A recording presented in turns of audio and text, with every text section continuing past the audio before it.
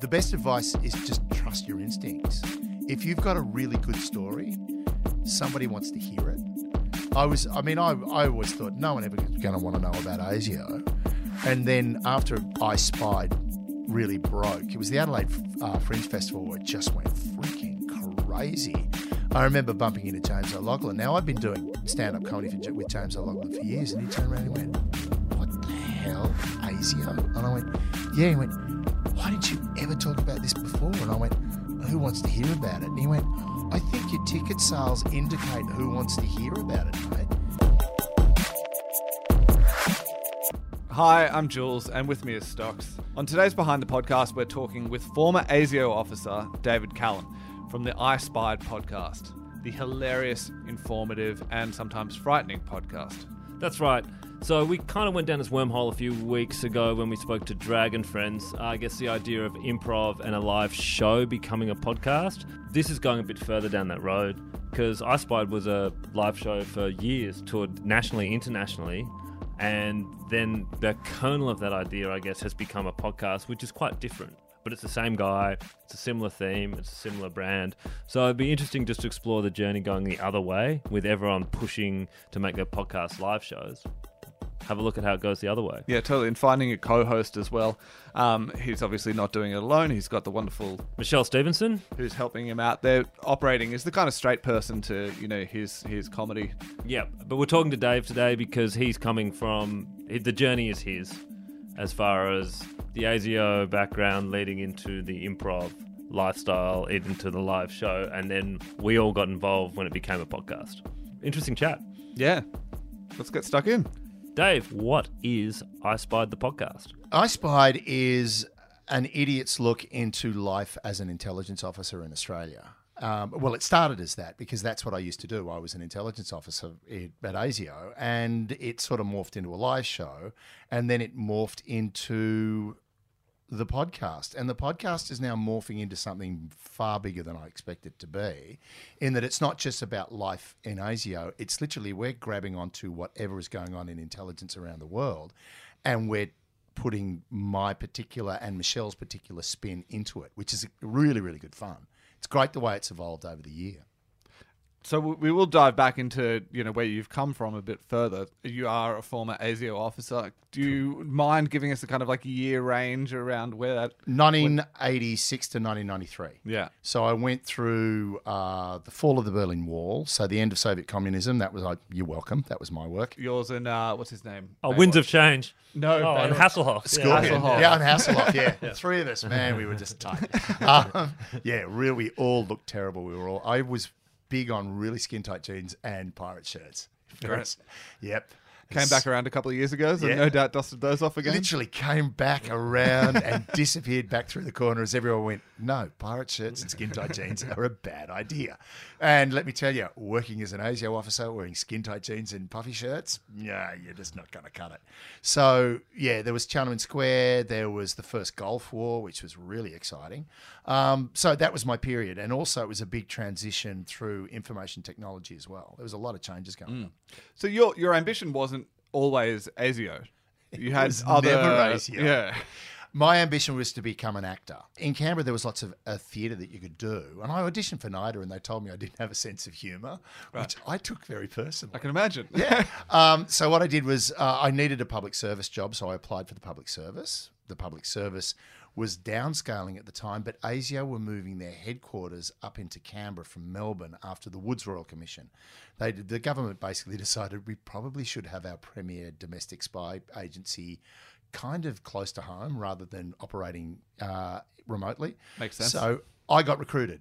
I was the 50th person in the new headquarters. And my first job was unpacking files, literally taking them out of the boxes. They'd been placed in boxes, put in secure trucks, driven to Canberra, and then they were unloaded into the registry floor, and then we had to load them into the vaults. Hearing some of the episodes and the way that you first really got out of the mailroom, I suppose, is quite incredible. Yeah. And I didn't know what I was getting into. I seriously, even when I was going through the process, I didn't really know what ASIO was until I got in there and I walked into orientation week where it's your training experience. And these are the classifications of intelligence, and these are the sort of things you're expected to do. This is personal security. And then one guy walked in, very cool guy, was the head of training, walked in and just went, people say that terrorism doesn't exist in Australia. They're wrong. Hits the button, the lights go out, the screen goes up, and it's just terrorist incident after terrorist incident in Australia. And it was like, wait a second, what the hell am I doing here? And then I was in the system. Now, admittedly, I was in the mailroom, but I got pulled out of the mailroom because just literally stupid mistakes I'd made. I'd sort of made contact with the wrong people. My favourite was I wound up being a very close friend of a guy from GCHQ that was based in Australia. Of course, I slept with the personal assistant of the CIA station chief. Whoops, just literally fell into that one. And then I did a little bit of training that then drew me into stuff like, of course, the surveillance exercise that led me sitting in a pornographic cinema watching a Soviet spy having sex on stage. Yeah. That's Fulminski if you're looking for the episode. The Fulminski, exactly, yeah. Were you able to actually, like, the part of the appeal, I suppose, of going the government thing was having that flexi time and be able to keep the theatrics But that was the point. That was the point. While all of this was going on in my life, I was doing around 6 or 7 stage shows a year. I was doing theatre sports. I was doing stand-up comedy. So I was living this dual life. So did you watch the Russian guy on stage and then he came and watched you on stage? I really hope so. I did. I gave him a ticket. I gave him a flyer. Went, dude, if you want to see something else, can't have sex in the middle of it, but mate, have a look. So yeah, it was that really fascinating thing of realising what was actually going on behind the scenes in Canberra as well. Because Canberra's a really quiet and tired and sleepy little hollow, but man, behind closed doors, it goes off. Did you have a specific plan on what you wanted to do in terms of theatre? Did you want to do stand-up? Was it acting? Was it... No, I am a pure improviser at heart, it seems. And really, I just wanted to be on stage. I just loved being in front of an audience. So I was doing Shakespeare, I was doing Ibsen, Stoppard, Chekhov, you name it. If it was available and I was in the age range, I went for it. And I was lucky enough to get a lot of the work, which was great. And then I started playing theatre sports because a girl I really liked started playing theatre sports. So I chased her to theatre sports, spent the first 3 nights on stage saying nothing. And then the dam broke, and here I am 30 years later. I teach the damn thing now. I can't imagine you sitting on stage saying nothing. I was terrified. Yeah. It was that whole thing of, and people around me were so much quicker until you realise just keep saying yes, go for it, let it happen. Just stop judging, stop editing, just let it roll. So we let it roll. And then about 6 months later, a mate of mine who was doing stand-up comedy at the Private Bin, one of the classiest joints in Canberra. I know that the place. Bin, mate. The Bin. He said, you should come up and do some stand-up comedy. And, I don't know what to do. I wouldn't know what to do. And I wound up on top of a car park in Canberra, in Civic, with this mate and his girlfriend. Funny story about this mate and his girlfriend, by the way. And I just sort of blathered stuff at him, and he stopped and went, stop. You've been going for 25 minutes. Yeah, you've only got 5 in the You only need 5. Funnily enough, he now works for ASIO. Right. You role reversed. He started working for ASIO about 6 weeks after I left. So have you become like the unofficial sort of training program, as in like actors make really good spies? No. I am literally that. I am. We'll never do that again. Jesus. Yeah. This is the what we don't want. The example. HR manual. Yeah, the HR manual. If you open it and see my photo, you're on the wrong headshots. This is not what we're looking for. So how long did these 2 careers live side by side, and did they intersect or 7 years get in the way? They lived together. Well, that was the interesting thing. I literally lived these 2 lives for 7 years, right? And they didn't get in the way. In fact, funnily enough, it's like, as I said, really close friend of mine wound up being a member of GCHQ, which is the UK's premier sort of signals intelligence organisation. Enigma, Bletchley Park, all that sort of stuff, Cheltenham. This guy had this broad Scottish accent and was a phenomenal actor. And he was a British diplomat who kept showing up at all of these different shows, right, and performing in them. He was brilliant. Like he was in he played Salieri in Amadeus with a Scottish accent and nailed it. Right, the guy was a genius. And the funny thing about it wasn't until about 2-3 years after I met him that a memo comes across my desk with all the British declared intelligence officers, because you have declared and undeclared. So a declared intelligence officer, like if ASIO has a declared intelligence officer in the UK, will say, hey, this is our ASIO guy. He's the one you want to talk to about anything intelligence. If we have an undeclared one, it's like, the Russians were perfect with this. This is our third assistant secretary for cultural attaches. Like, so, yep, definitely KGB. So the whole thing was this guy, his name was at the top of the list. And now you would talk openly about what I did. I had no bones. My perfect cover for working for ASIO, when people said, what do you do? I'd say, I work for ASIO. Everyone just thought I was bullshitting. Yeah. No one cared, right? And the great thing was, I sort of walked up to him and he just like, he's looking at me. He went, what? And I went, no, nothing. And he went, you do work there, don't you? And I went, what? He went, you do work for ASIO, don't you? And I went, I don't know if I should tell you. I'm declared. It's okay. You know that, don't you? And I went, yeah, I saw your name on a memo today. And he went, yeah, well, there you go. And I went, you didn't worry? And he went, no, I didn't believe you. Right? So that was that weird thing. It didn't bother me. And when ASIO found out that I was doing all this theatre, they started using me in training exercises for role play.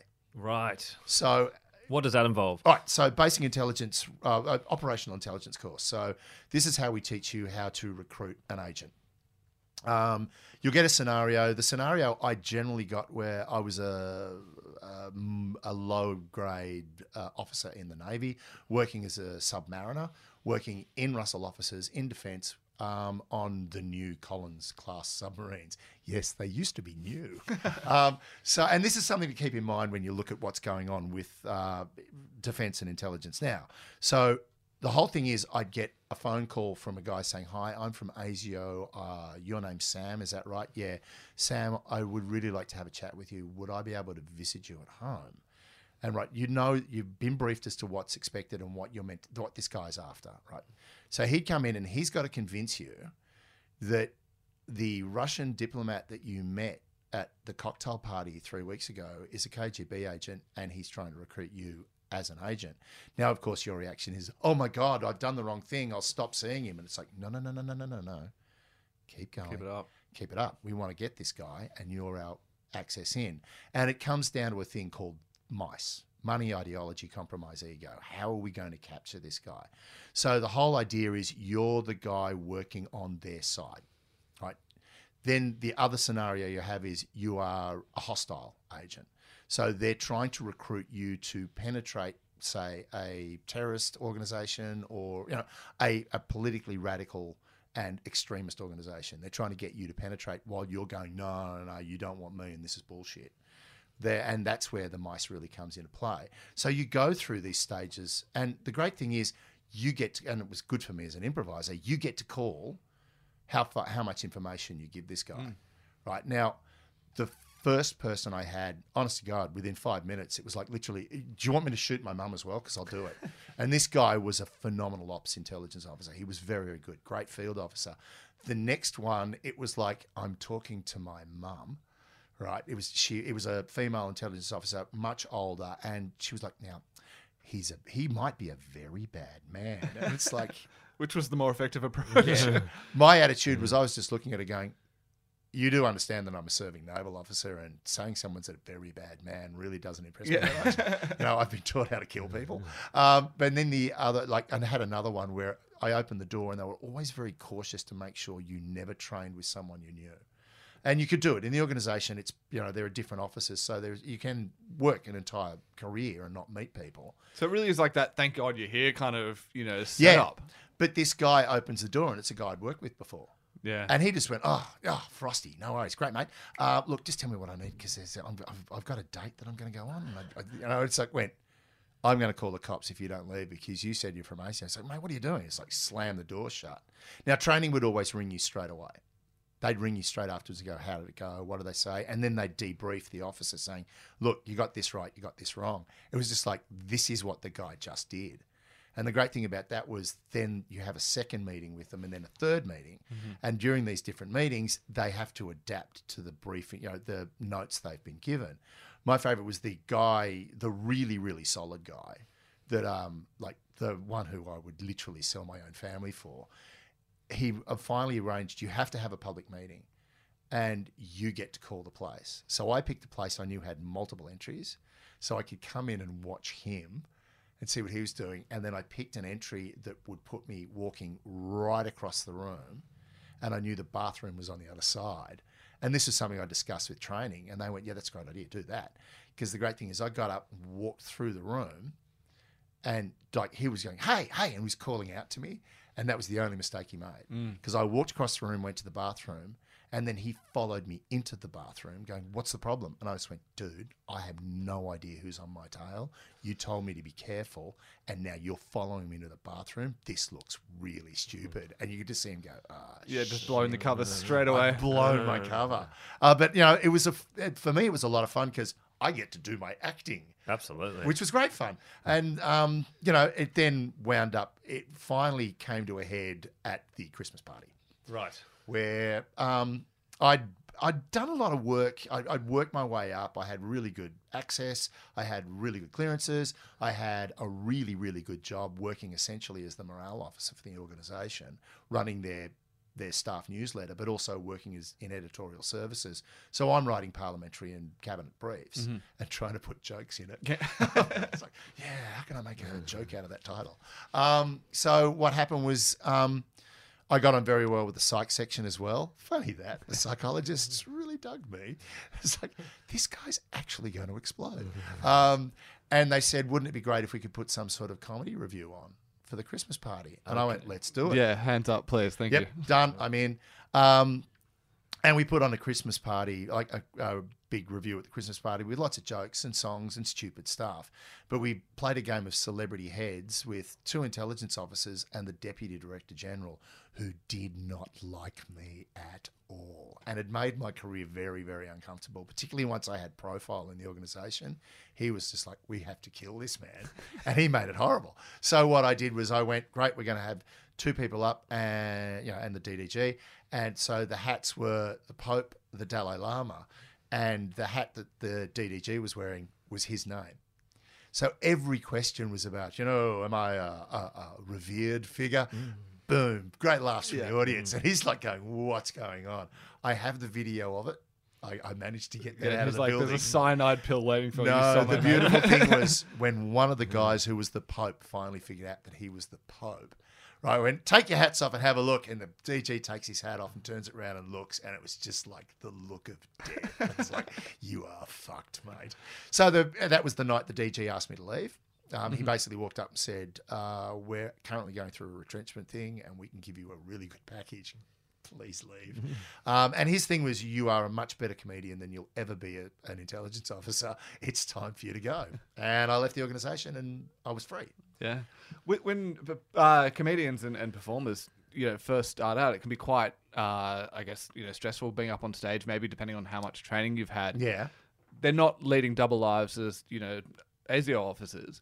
Did you find like that sort of helped prepare you for the stage, or the stage helped prepare you for the ASIO side better? I mean, what was the kind of synergies with those two things? That's actually a really, really good question, because the funny thing was, in Canberra, going on stage, the stage life and the ASIO life very rarely met in my head, if you know what I mean, mentally. It was like there was a complete cognitive disconnect between the two. During the day, I'm an ASIO officer. At night, I'm an actor and a comedian, right? And there was, and I never went overseas when I worked for ASIO. I had no travel overseas whatsoever because I used all my leave to go and do shows. So if I had a production week, I'd just take a week off. So I was always really careful not to let the two blend. To be honest, I found it, I suffered really badly from stress because I left ASIO and went straight into breakfast radio, which I was not prepared for. And that was a world that was utterly alien to me. And I basically spent 7 years of my life living under siege, where you don't tell people a lot of stuff, to a job where you basically tell everyone everything. And people would sort of say, why are you being so hesitant? Why are you reticent? Why are you holding back? I mean, you may not have noticed, but I've kind of gotten over it now. Yeah, you solved that. Yeah. I've worked my way through that problem. But it was that for me was a real problem once I left ASIO, was getting over the fact that I don't have to hide anything anymore. When was I Spied born? I Spied was born out of literally sitting there with my wife. We were watching the towers fall. And it was my wife who turned around and she went, mate, if you don't do a show about ASIO now, there'll never be a better time. And when you think about it, it's quite bloody minded. But yeah, it was like, this is going to blow up crazily. And that night, I got more phone calls from people because everyone knew where I worked. I told all of my friends where I worked. And I just had friends after friends after friends going, what the hell's going on? What the hell's going on? What the hell's going on? To which I was like, I don't work there anymore. And the great thing is I did think, I'm going to ring my old number, my old desk number. I wonder if someone will be sitting at my desk right now. It's 11 o'clock at night. Fuck it, I'm going to ring it. And rang that number and someone picked up. Shit. What'd they say? Yes. Oh no, they said hello, which is all you're allowed to say when you pick up a phone in ASIO. You don't go, hi, ASIO, Dave speaking. It's like, no, that doesn't work. So I just got hello, and I just went, Frank, who's this? It's Frosty. What do you want? I went, what the hell's going on? He went, call me in January, and hung up. Right. So and it was just like, dude, we do not have time for this. Like, my desk should not have had anyone at it anyway at that time of night. But literally, the entire building just went up in arms. It was like everyone back to their desks, get to work. It's 11 o'clock at night. We don't give a shit where you are. Get into work. And it was crazy. I'm surprised they didn't try and recruit Frosty back again just for the extra support at that time. I want them to recruit me now to run their Twitter feed because it's not good enough, boys. So I spied. Then I had a friend of mine who's a director, and I said, I want to do this show. And he said, right, let's do a rehearsal. And he walked into the rehearsal and said, show me the script. And I went, well, I've got these notes. To which he went, all right, when you're serious, call me. And he walked out the door. Yeah. And a week later, I called him and went, I've got a script. And he basically went, great, send me the script. And called me about 2 hours later and went, right, let's get together and talk about this. And then he cut the script to ribbons because the script was about 3 hours long. We cut it down to about 90 minutes. It was a 2-act show. And the great thing was we did it 7 Sunday nights in a row down at the old Fitzroy Hotel. Oh, the old Fitz. Yeah, the Fitz, mate. Fantastic. Great. And the first night, 16 people. Second night, and it was also the coldest night on record in Sydney, 8 people. And I was just like, why am I bothering? This is so ridiculous. And then the third Sunday night, the director walked into the theatre and went, mate, we've got a problem. Now, I knew we had 35 bookings. And I just like, well, I can't do this anymore. I give up. I'm just going to get a bar job. What's the point? My life's an absolute disgrace. And he went, we have a waiting list of 20 people. Yeah. I went, what? And he went, we've sold out and we've got 20 people who want to come in. To which I went, bring them in. So we had them sitting on the stage. And from that point on, it just kept selling out. And it was like, for me, it was great fun. But the nice thing was every week we got to go, what worked, what didn't. Oh, that little sort of digression you made, leave that in. That's really good. Yeah, this bit's not working. Drop it. We don't need it. I mean, there's so many chunks of the show that I really love that I haven't done in years simply because it's like, there's just no time for this. And there would have been no shortage of content, I suppose. Oh, no. That's for me, it's like it's 7 years of working there, and some of the stuff is utterly ridiculous. Some of it's quite scary, and some of it's just, that's government for you. It was a really strange thing to be involved in simply because it's got that, the show itself, like I had some great experiences doing it. My favourite was when I was in Melbourne at the Comedy Festival, and I walked out of the show and I was in an apartment block behind the Athenaeum, and I was performing in the Vic Hotel, so I just had to walk around the block. And I'm in my suit and I'm sweating like a pig. I've just come off stage. I bump into Adam Hill, who just went, mate, congratulations. And I went, oh, thanks. Have you seen it? And he went, yeah, we're all talking about it. And I went, what? He went, the review in the Chortle. And I went, what are you talking about? And he went, dude, it's amazing. Do you know what the Chortle is? No, because I'm an idiot. I don't know what's going on. And he went, read the review. And it was this really fantastic review in the Chortle that, again, boom, the numbers start selling again. Like the show sold out. But as I walked around the corner from him going, Cloud 9, going, oh my God, this is it. This is amazing. And there are 2 guys I knew from ASIO standing outside the Athenaeum. And it's like, oh, g'day, boys. And they went, you want to hop in the car? Yeah. And I'm like, right.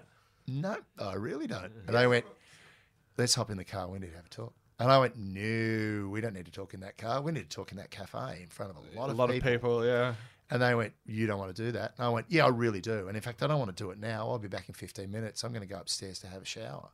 And they went, don't think you're going to run off, mate. And it's like, yeah, like, where am I going to run to? Yeah.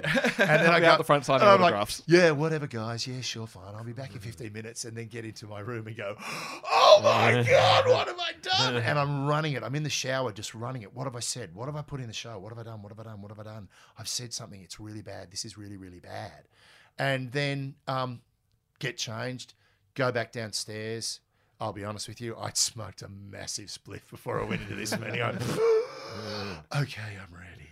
And walked downstairs and they went, are you serious? You want to do this publicly? And I went, I am dead serious. And they went, that means we pull Fred's. This means it goes on file. Fred's are your official IDs. Uh-huh.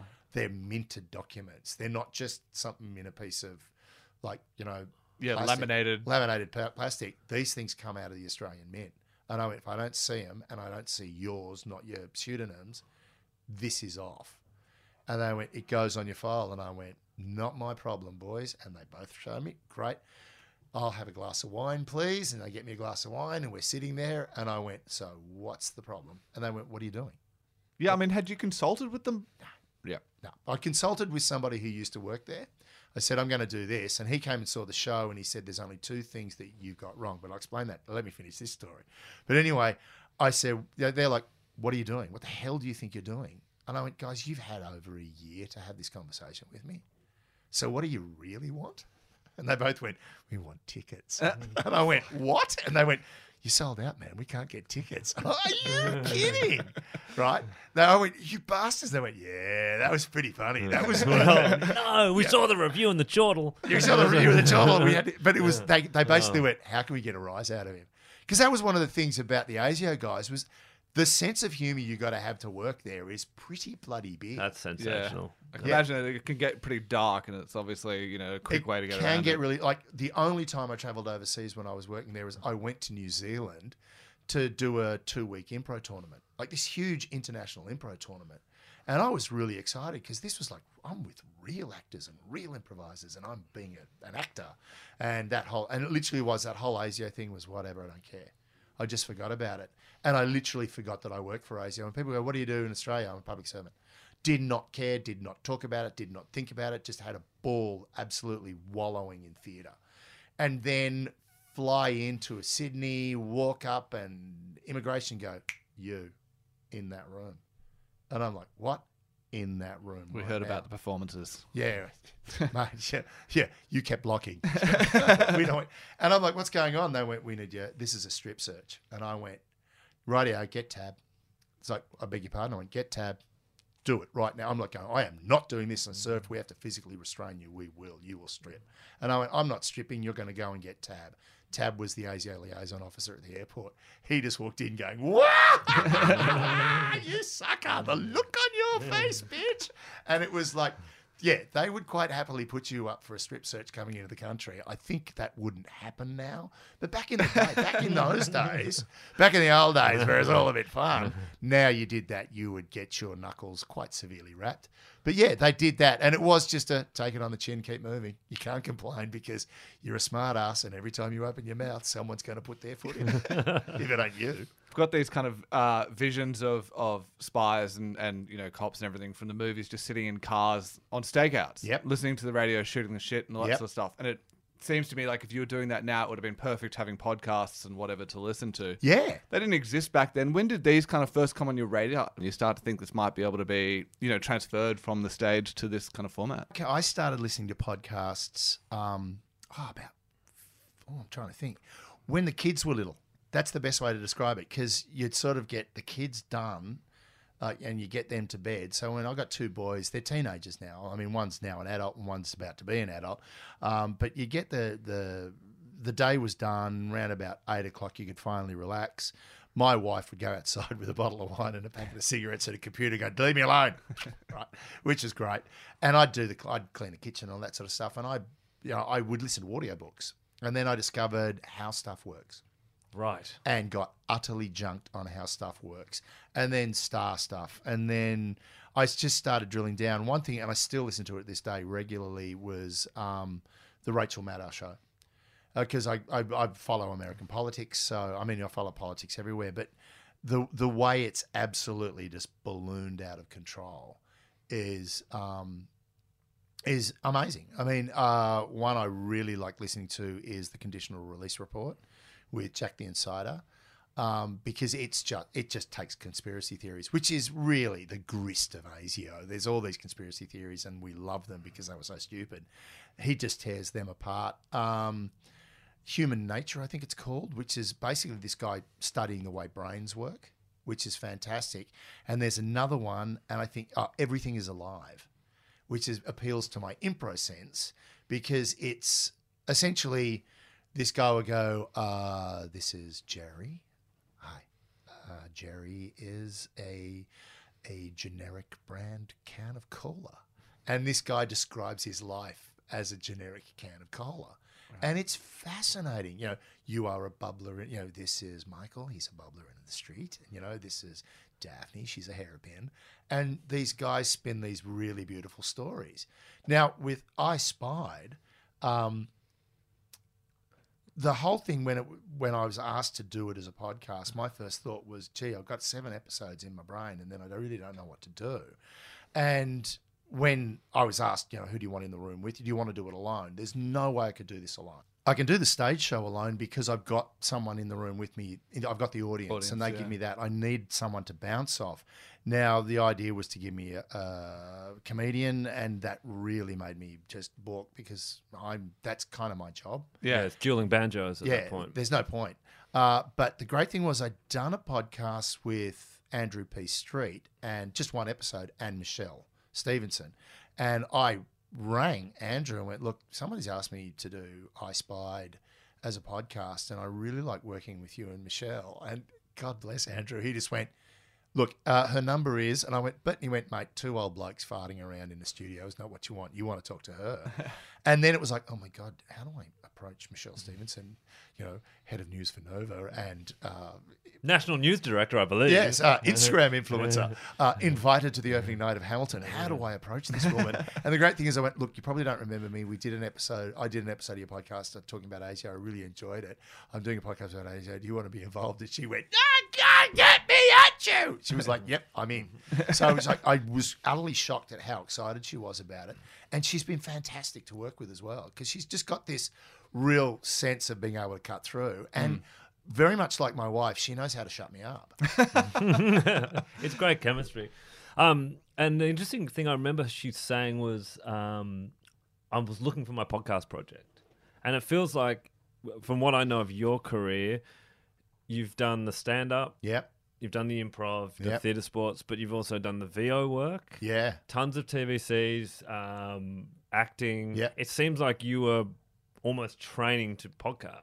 Well, that's the thing that's really fascinating about it, is one of the things I find really hard doing is me, if you understand what that means, in that I love throwing a character onto something. I love putting on a voice, putting on an accent, putting on a physical sort of characteristic, which is all the improv and the comedy training.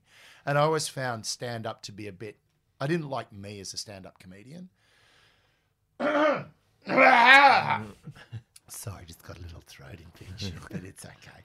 I didn't like being me as a stand-up comedian. I wasn't happy with me. And then the great thing about I Spied was it allowed me to take all of the theatrical training I had, all the comedy training I had, and all the improv training I had, and then talk about me, which, let's be honest, it's my favourite subject.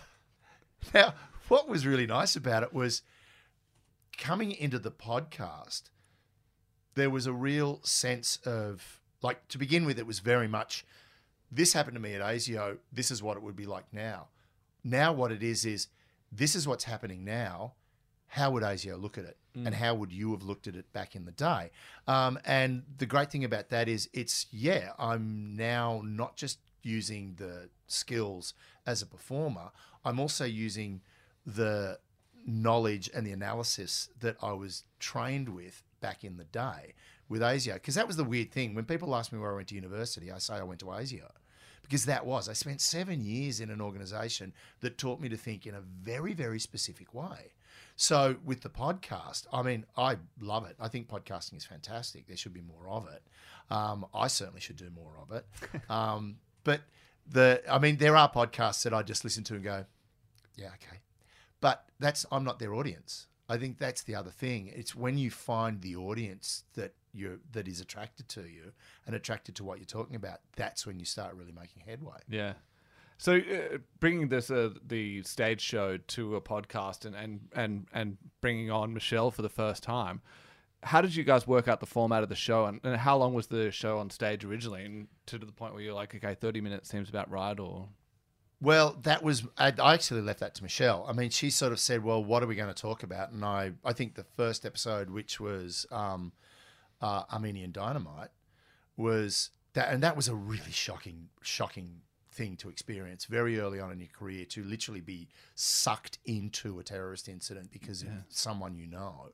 And she basically went, well, I'm going to just let you talk and I'll ask questions. And it really worked well and the format was born very quickly. We do a quick intro. Mm-hmm. We then have the credits, for want of a better word, and then we get right into it. We just dig right into the subject matter and start playing with it. And I think because of the improv that I've got, and also the fact that Michelle's a very, very skilled journalist, she's able to go, yeah, you're going away now, or we're going to drag you back, or we're going to push you in a certain direction and see where it leads us. And it's actually quite free form. There is very, very little structure to what we do. And I was funny, we were leaving the recording studio today. She was talking about how she's working on another podcast and she thinks she's going to have it very structured. And I went, do you feel we need that? And she went, what would be the point? It's like, we don't need it, because the chemistry and our experience allows us to actually bounce off each other quite naturally. Yeah. So it's been a very organic process, a lot of fun. And the titles are fantastic. Oh, mate, sometimes it kills me to come up with the title. Last week's title actually really broke my heart, because it was like, is anyone going to know what mediocrity is? Because it's really hard to think of stuff. There are weeks where I literally beat myself over the head, because it's a huge rod to create for your back. But I love that idea of the play on words and the play on a title. And you knew that going in. I think I said that after the second episode. I went, after the full Minsky, I'm like, yeah, I'm out. I really, really, really, really wanted to use Hot Tub Spy Machine. Yeah. That's one of my proud ones, because it just says it all.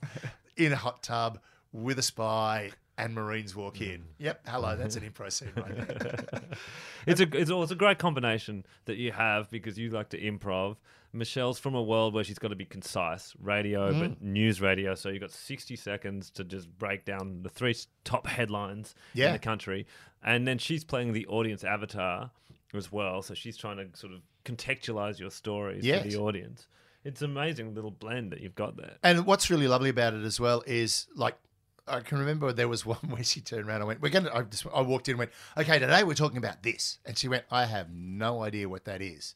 And I went, okay, I'll explain it to you. And the great thing about that was, by the end of it, she went, oh, right, now I get what we're talking about. And you can see you literally see the light go on, and she's like, oh, okay, I'm going to start ripping into you, mate, and I'm going to direct this story, which is really handy for me.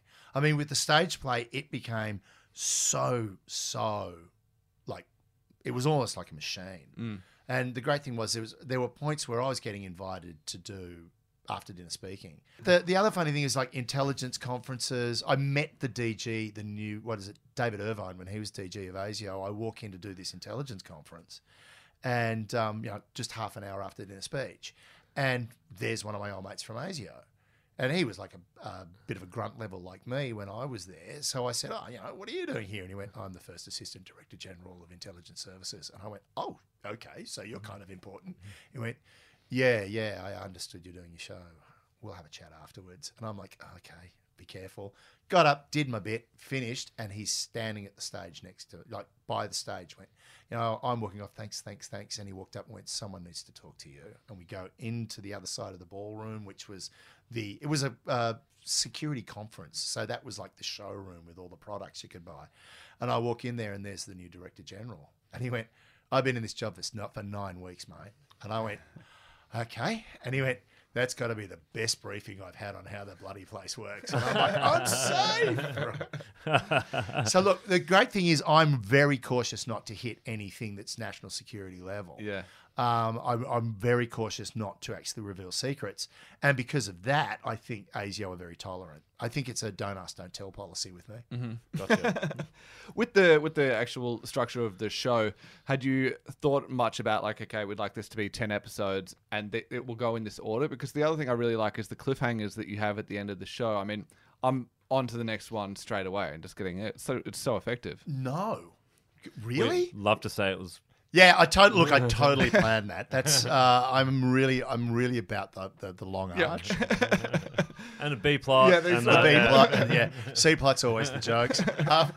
No, the weird thing about it is, I think life at ASIO does sort of have these cliffhangers in it anyway. It's a really, really strange place to work because you're so cloistered, and you literally live a life under siege. Your mind is set at you are under siege, and everybody around you is not to be trusted until you've basically vetted them and made sure. And I think because of that, I kind of like the episodes to have that kind. I want the episodes to have a feel of we're covering something that's dangerous, because a lot of what happens with ASIO is very dangerous, but you don't get to ever see what it means. I mean, lives are at risk. It's generally not the ASIO officers' lives, it's somebody else. If they get the job wrong, people get hurt. So when it came to the structure of the show, again, I really think it's a case of just Michelle controlling my stream of consciousness sort of narrative. And the natural thing that every improviser is taught is, orientation, complication, resolution. Just keep those 3 stages of a story going, and you'll always wind up moving it along. So it's been a lot of fun. I mean, after 7 episodes, I was like going, what next? And then things just pop out of the woodwork. And little memories. And the funny thing about it is the way it's triggering old memories that I haven't thought about in years.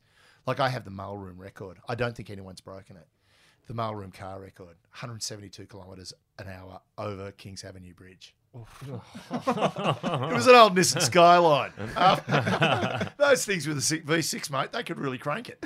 I had to get something to the Canadian Embassy within like 5 minutes, and I just went, I'm just going to drive this thing like I've got to get it there in 5 minutes. Like I'm in ASIO. Like in ASIO. Yep. No. In ASIO, if you get busted, you're done. Right. If you get busted speeding, breaking any road rules, you pay the fine. Yeah, just bring attention or something like that. No. It's the whole thing. If you can't.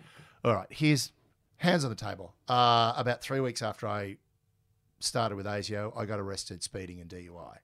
Right? Yes, I was a 21-year-old man and I'm an idiot. I got arrested DUI, and the arresting officers basically said, "Where do you work?" And I said, "I meant to tell you that I work for the Attorney General's Department, but I work for ASIO."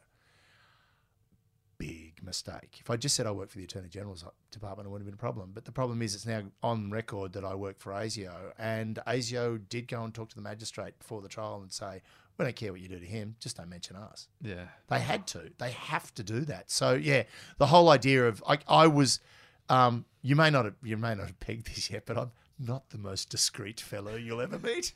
God bless my wife, she tolerates my crap.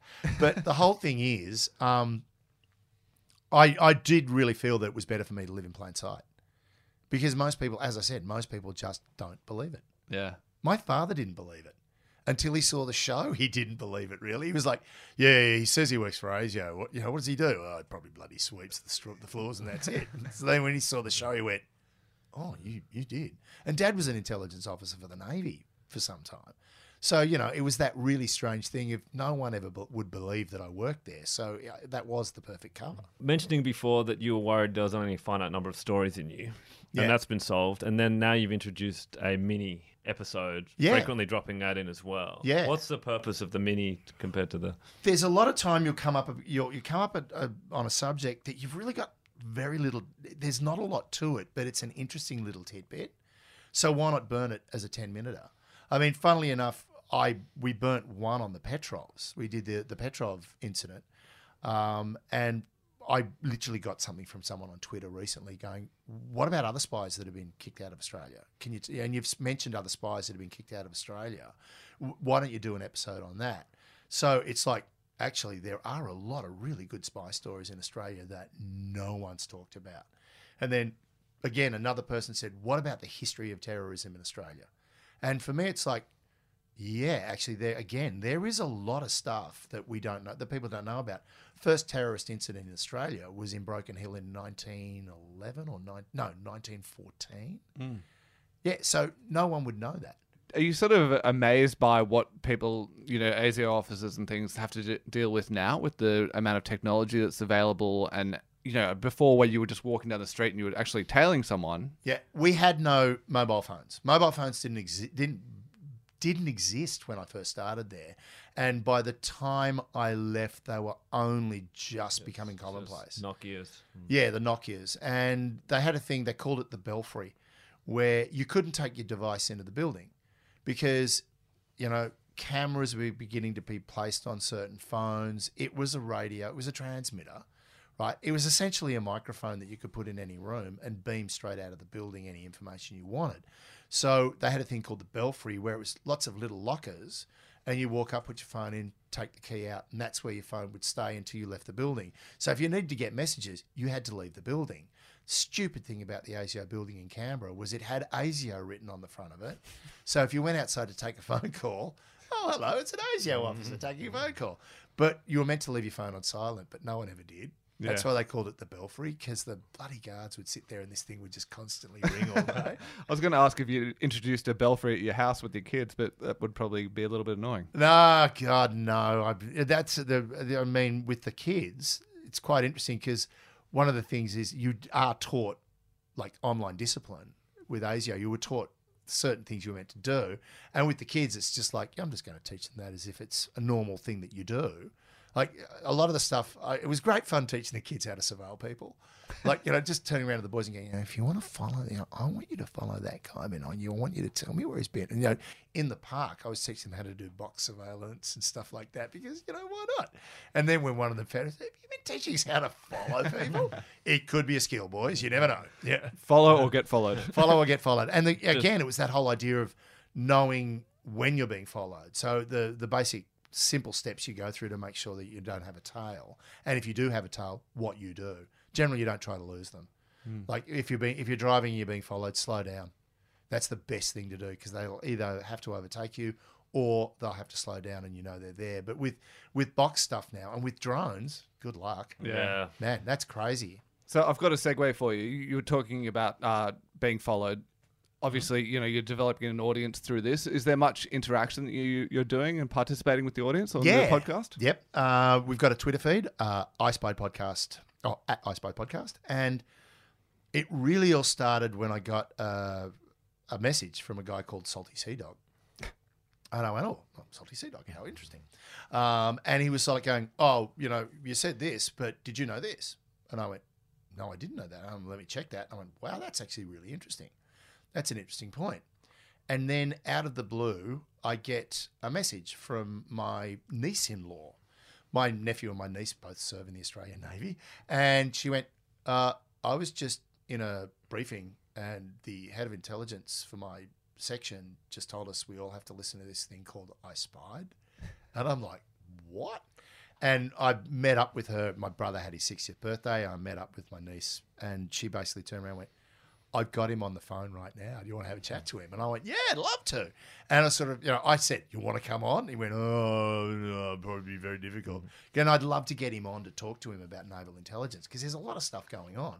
But the great thing is he's constantly going, yeah, if you're talking about this, you might want to look at this as well. Like when Evergreen got jammed in the Suez. God, I love that. He just sent a message going, busy day on the water. And it was the article. I hadn't seen it. It was literally breaking news. And then we spent the next hour going, well, how did it happen? And, could this be like a foreign actor who's hacked their control system and tried to block the Suez? And his thing was, okay, well, why would you block the Suez? And it was like we spent like an hour flicking back and forth on Twitter, on direct messaging, like going, hang on a minute. And then another thing happened. And a boat ran into another boat in the Suez at the same time.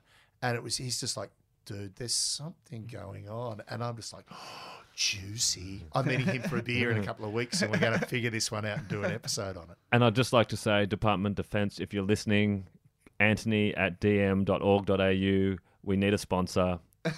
Yeah, Email me now. we'd be a great recruiting tool for intelligence officers. Trust me.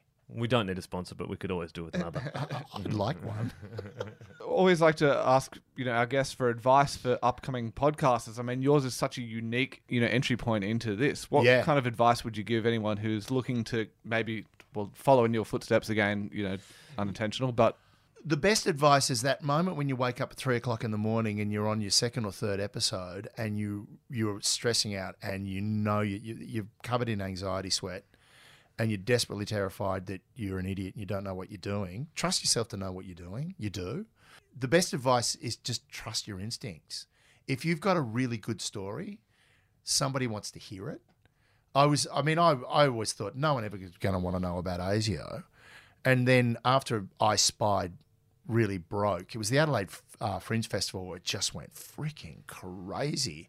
I remember bumping into James O'Loughlin. Now, I've been doing stand-up comedy with James O'Loughlin for years, and he turned around and went, "What the hell, ASIO?" And I went, "Yeah." He went, "Why didn't you ever talk about this before?" And I went, "Who wants to hear about it?" And he went, "I think your ticket sales indicate who wants to hear about it, mate. It's a great story." I mean, great stories we want to hear them. So trust that your story is good and what you're doing is worthy. People are going to listen to it. And find a person you like to work with. That's the really important thing, is if you don't work with someone you don't like, because it's going to break your heart. But if you find somebody that you can really be completely open and honest with, like Michelle has really, she has no qualms whatsoever about accusing me of being a boomer. I'm not.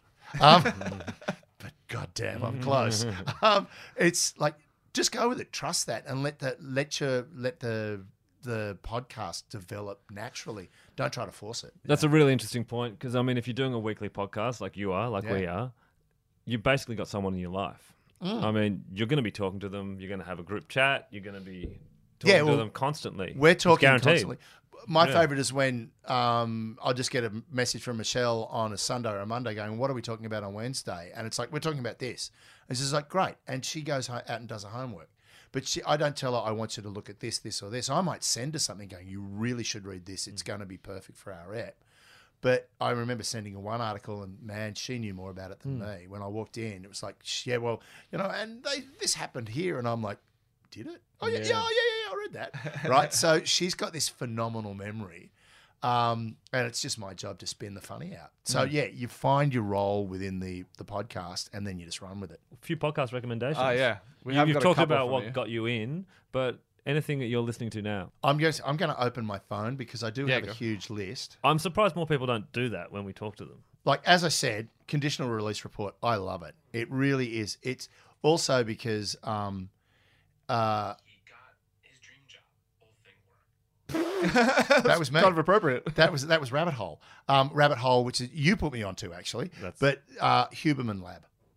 The Huberman Lab is amazing because he's a neurologist, and he basically talks about emotional intelligence, how to improve your sleep.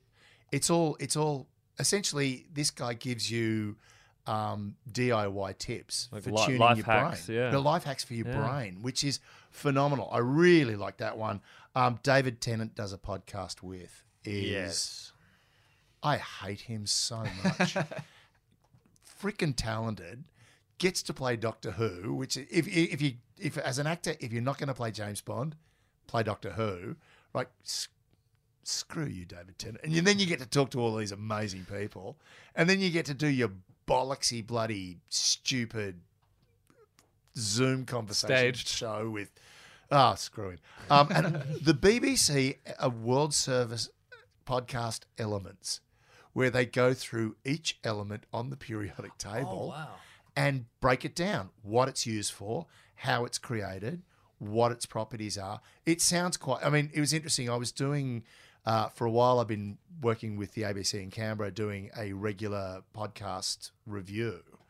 And the thing was, I brought that one up, and it was just like, Lish, the host, just went, "How dry is it?" I went, "Trust me, it's actually fascinating." So there's that one. Irrational Fear. Dan Ilick is fantastic. Love him. Cosmic Vertigo. That would be the other one I'm going to throw. Oh, Cosmic Vertigo, and of course, Free to a Good Home. There's a lot there. Some great tips. Yeah, look, Cosmic Vertigo is really good. Just go outside and look up, and that's what it's about. Right. At night, don't do it in the day because you're just going to get Or in blinded by traffic. the sun. Yeah. Well, that happens as well. Be careful crossing the road. That's my new podcast. Be careful crossing the road. Times not to look up. Frosty, DC, thank you. My pleasure.